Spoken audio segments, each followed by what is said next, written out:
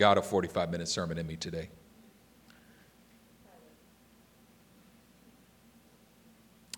Revelation 12:10. Revelation 12:10.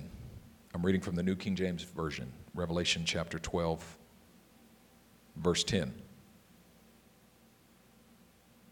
Then I heard a loud voice saying in heaven, now salvation and strength and the kingdom of our God and the power of his Christ has come.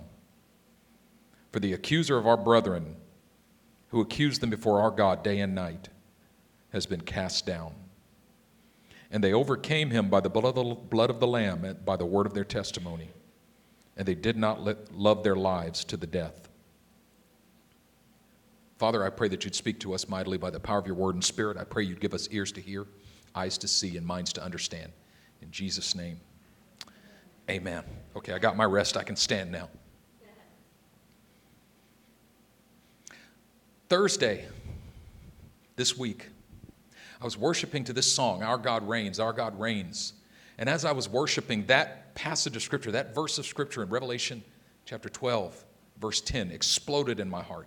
Now have come the salvation and strength and kingdom of our God and the authority of his Christ. For the accuser of the brethren has been cast down.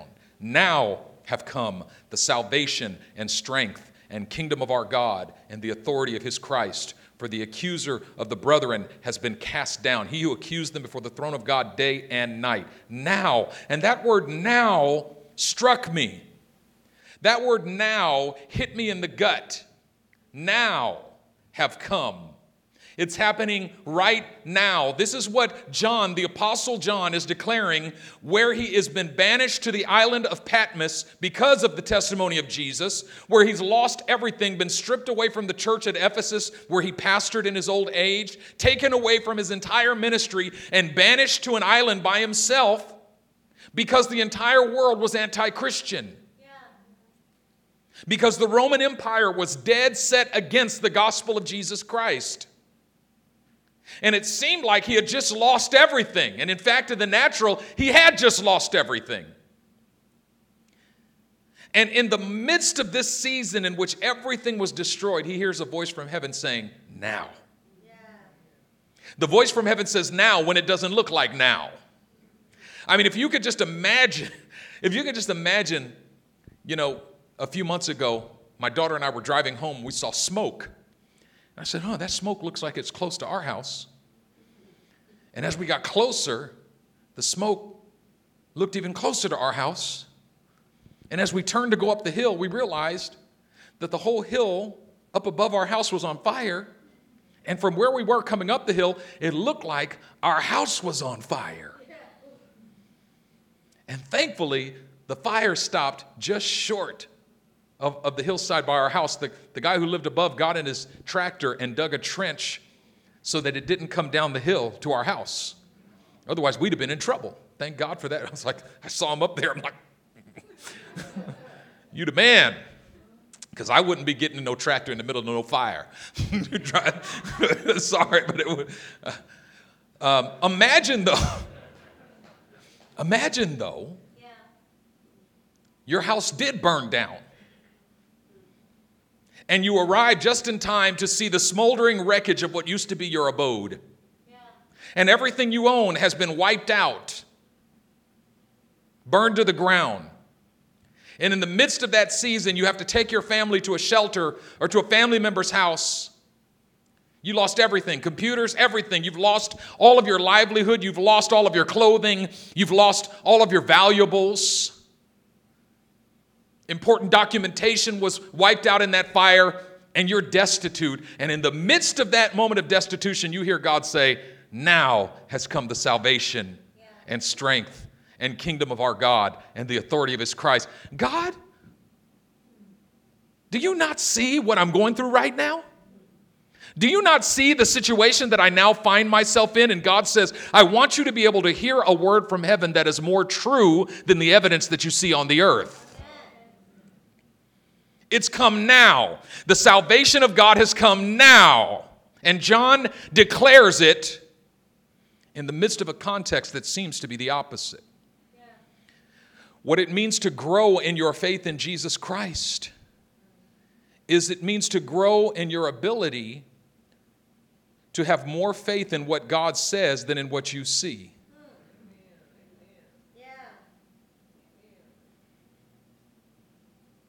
And to grow in your ability to declare with certainty what God says, even though it contradicts what you see. Can you even hear God say, now? Now.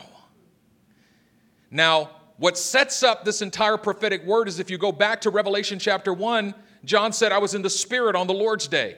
Yeah. The Lord's day is what? Sunday. Remember, the Old Testament saints worshiped on what day? Saturday. That was the Sabbath. But the New Testament saints worshiped on Sunday because they called it the Lord's Day. Why'd they call it the Lord's Day? Because it was Resurrection Day. Yeah. Jesus rose from the grave early Sunday morning. Yeah. And so the church early on adopted the custom of worshiping on Sunday morning. It was the day of their gathering, the Sunday morning service.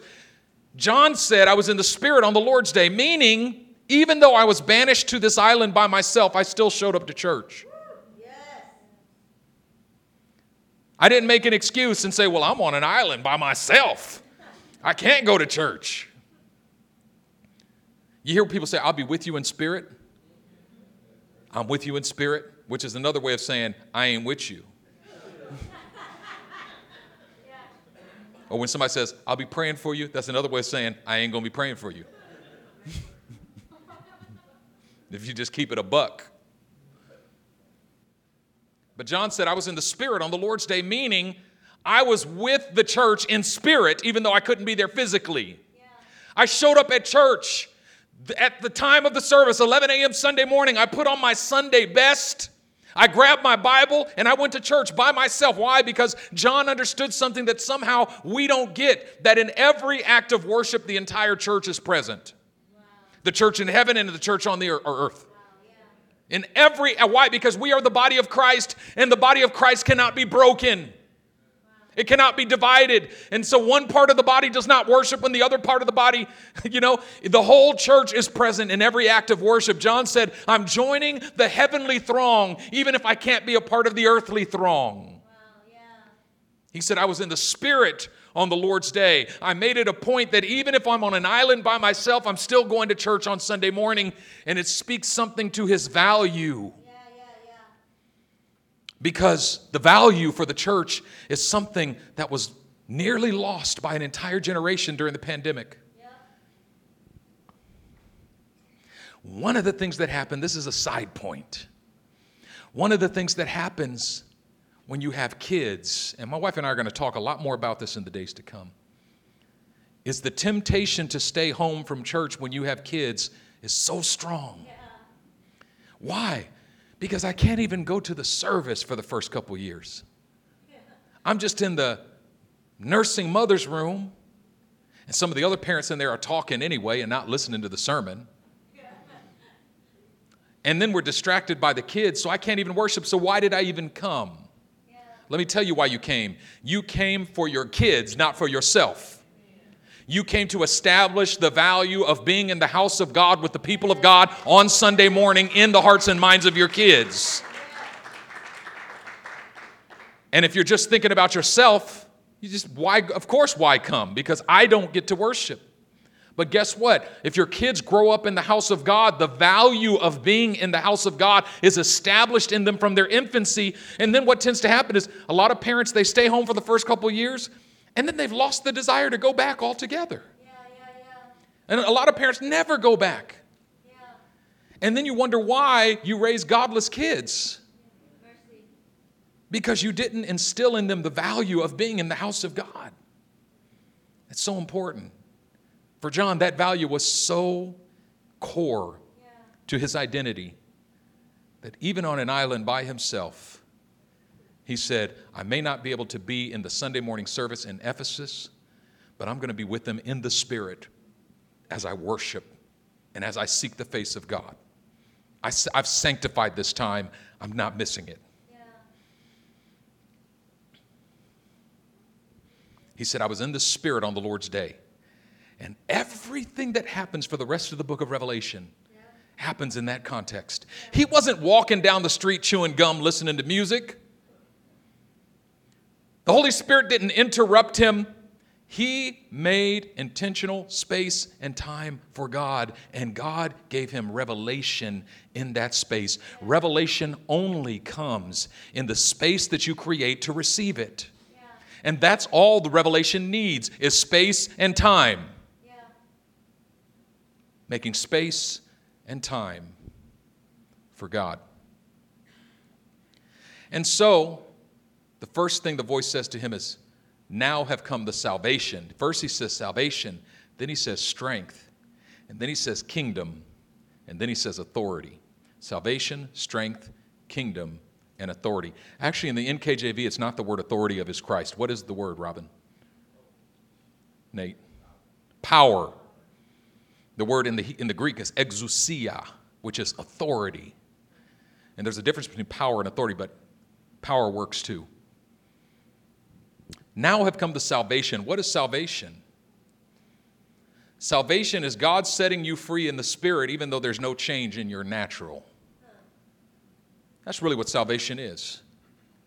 The people of Israel in the time of Jesus wanted an earthly salvation. He came to bring them a heavenly salvation. They were looking for a political action hero to deliver them from Roman occupation. And instead, he was the suffering servant of Isaiah, the Son of Man, right? He came to offer them a spiritual salvation. We often reject God's salvation because I need some more money. That's what I need. He's like, how about I'll give you some more peace? I'm like, nah, God, okay, I'll take the peace, but I need money too. He says, how about I give you some joy? Joy and peace are nice, but I need some money. I know you need money. The Father knows what you have need of before you ask. But how about you seek first the kingdom of God and his righteousness? Then all these things get added unto you. Heavenly salvation before there's an earthly transition. Yeah. Now have come the salvation and the strength. What does it mean when God gives you strength? Do you know what the purpose of strength is? Is to facilitate endurance. You see, when God gives you strength, it means that your situation is not going to change quickly. Because if your situation was going to change quickly, you wouldn't need strength. Just anticipation. Yeah, that's good. But when God gives you strength, it's him saying it's going to be a little longer. Yeah. The enemy's going to imprison some of you for 10 days. But don't worry, if you persevere to the end, you're going to prosper. Yeah. Salvation is a heavenly answer to an earthly problem. Strength is the ability to endure that earthly problem for longer. And then kingdom. First, salvation of our God, and then the strength, but then the kingdom of our God. And what's kingdom? Kingdom is the power of heaven to infiltrate your earthly problem. It is the ability to interject into your earthly problem the power of God that brings incremental and sometimes micro change to a situation.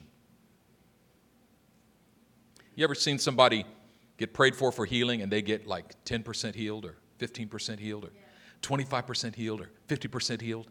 I used to be so confused about that. I'd be like, God, why would you heal somebody 80%?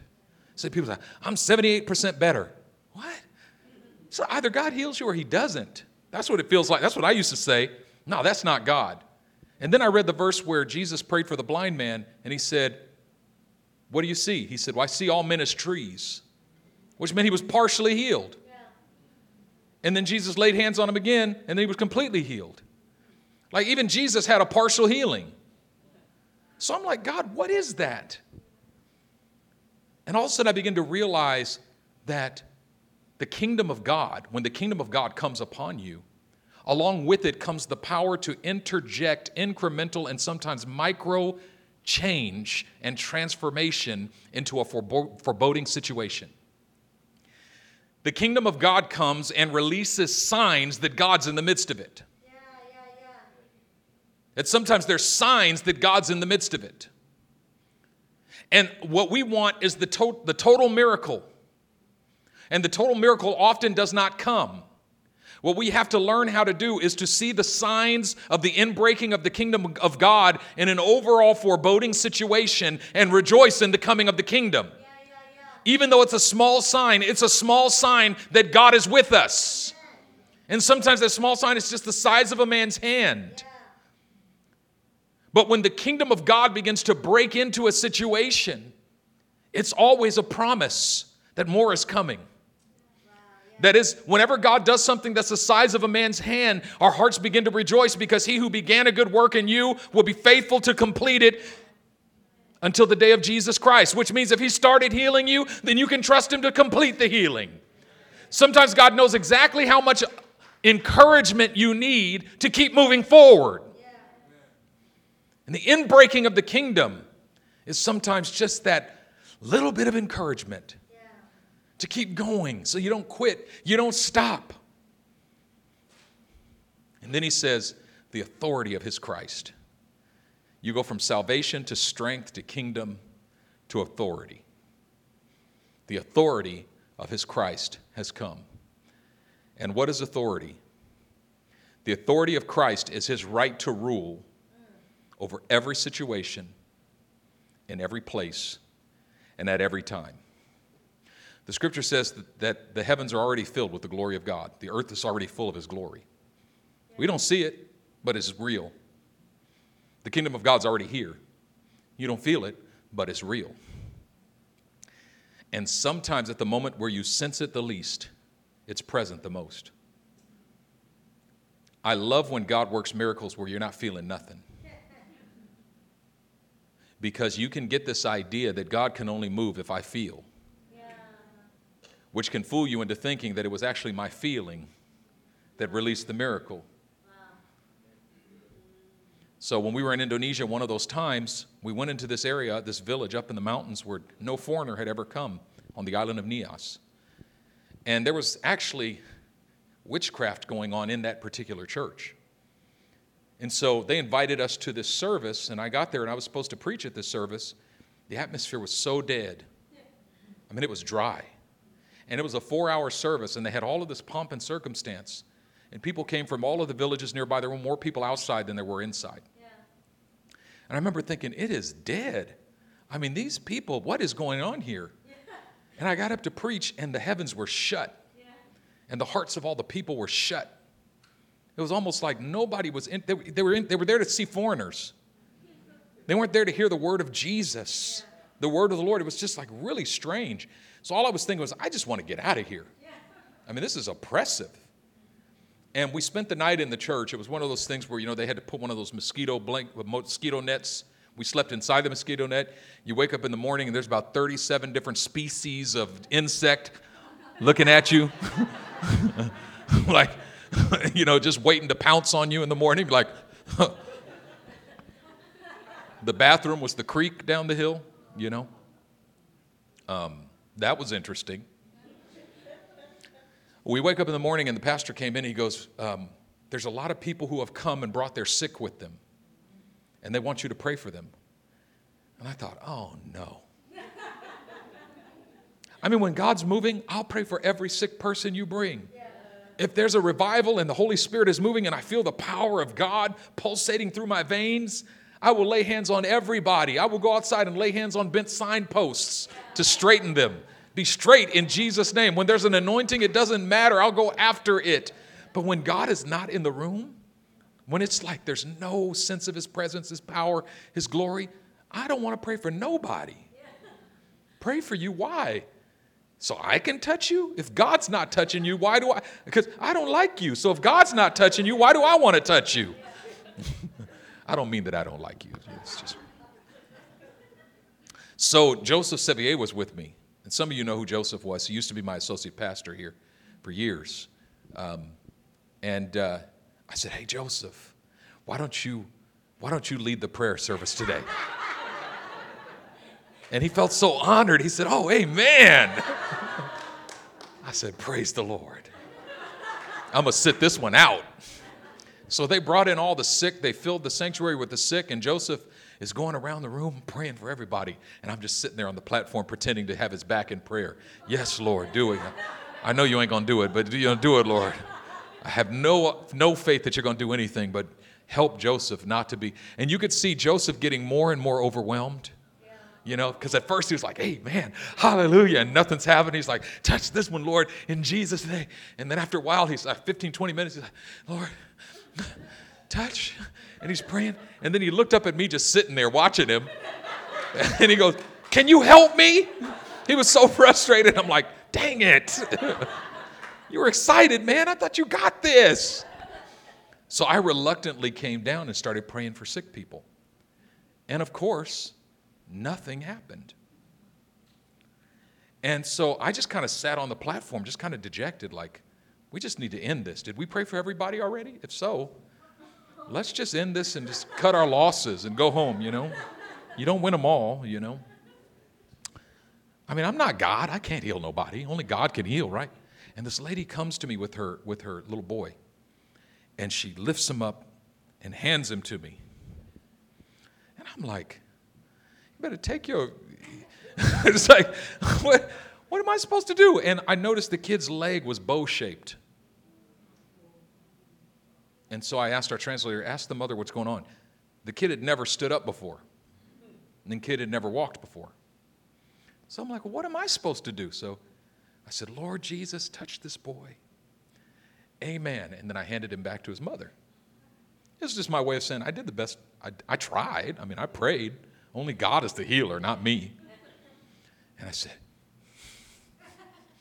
God bless you. And as soon as I handed him back to his mother, I heard this still small voice in my heart. And this is what I heard. The kingdom of God is here. And something awakened in me. I said, if the kingdom of God is here, then this little boy's going to walk today. So I went back to the mother. I said, give me your child. And I took him and I had his leg, his bow-shaped leg in my hand, supporting it under the knee.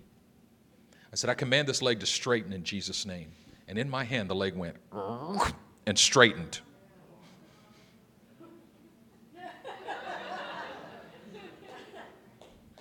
Immediately, doubt flooded my mind. That can't be right. I stood him up, and he's standing there. The mother's crying and weeping and falling apart. I'm like, they just played a joke. He came in like this and just went, You know what I mean? I was like, and he's running around, and the mother's just weeping and crying, and I'm like, filled with doubt. And I grabbed our interpreter. I said, can you just confirm that actually happened? Like, can you just go ask the mother, has he ever walked before? And she's like, no, Pastor, the boy never walked before. This is a miracle. I was like, go ask and just make sure. And she went and asked the mother. It's like, Pastor just wants to know, is this real? Like, is this for real? Like, for real? You know, when the pastor's surprised, like, could you imagine Jesus being surprised? Stand up and walk. It worked? Dang! For real? You can walk? Go ahead and walk. You know what I mean? That's what it was like. And what dawned on me is, I have no clue at any moment what God is able to do right now. Do you hear that? I have no clue at any moment what God is able to do right now. The earth is already filled with His glory. The kingdom of God is here. The time has come. The kingdom of God is here. That has been true from the moment Jesus spoke it. It continues to be true today. The kingdom of God is here. The time has come. It is here and now. And what I began to realize is that the Christian life, the growth of the Christian life transpires through a continuous act of repentance for my failure to believe that God is here and now. Do you hear that? Because apart from that, I'm just constantly trying to break into the presence of God. Come on, we got to break into the presence. Do you realize you're talking about breaking into God's presence? Like, how strong do you have to be to break into God's presence? Can anybody break down God's door and barge in? You know what I mean? Like, I can't even break in your house. How am I going to break in God's house? Sometimes the thing I'm breaking into is simple faith. And I'm having to break down that door of unbelief in me that says, God's not here. He's not doing nothing. God has so much that he not only desires but intends to do in us. And all he needs is for us to believe. Amen. And what is it that he wants us to believe, that he needs us to believe? That the kingdom of God is here and now. That this is the time. That now have come the salvation and strength and kingdom of our God and the authority of his Christ. For the accuser of the brothers has been cast down. And Satan is called the accuser of the brothers. What does that mean he does? He accuses. And we typically don't understand the nature of his accusations. Because when he accuses you, what does he say? You're not spiritual enough. You don't pray enough. That's why you don't see God move. You don't know enough of the Bible. You still got this area of sin in your life. You're a heck of fake. Wait till the rest of the church discovers who you really are. I wouldn't even pray if I were you. Because you know how far you've strayed from God? You know how long it'll take you to get back?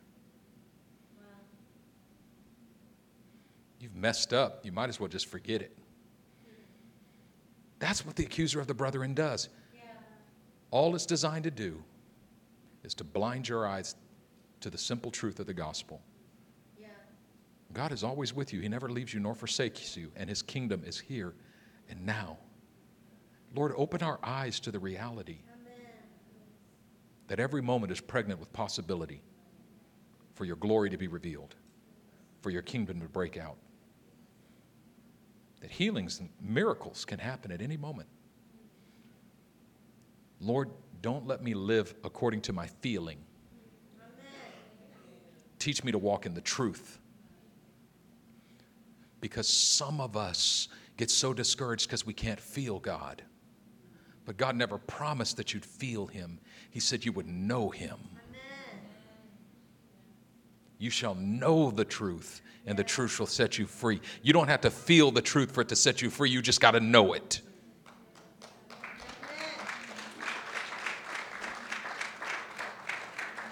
I write to you, fathers, because you have known him who was from the beginning, not felt him who was from the beginning. Amen. The feelings will come and go, but the knowledge remains. I know him. I trust him. I believe him. I've received him. He dwells in me. He walks with me, and he talks with me. His kingdom is here and now. He's with me. He never leaves me. He never says, that's the truth. And I'm going to walk in that truth. And that truth is going to cause me to walk in perfect freedom. Amen. Bow your heads now. Father, I thank you today that you're with us today. I know this has been a little different kind of service, but Lord, I pray that the fruit of this service would be an awakening of our consciousness to the truth. Amen. Awakening of our hearts and minds, and an awakening of our hunger and thirst. Amen. For a greater outpouring of your spirit, your power, and your love. Open our eyes to see that which is now. Your salvation, your strength, your kingdom, your authority. Open our eyes to see that it is now. God, we spend so much time praying for things to come that are already now, that are already here, and that are already now. Open our eyes and open our ears. We give you praise in Jesus' mighty name. Amen. Come on, give God a shout of praise. You got it?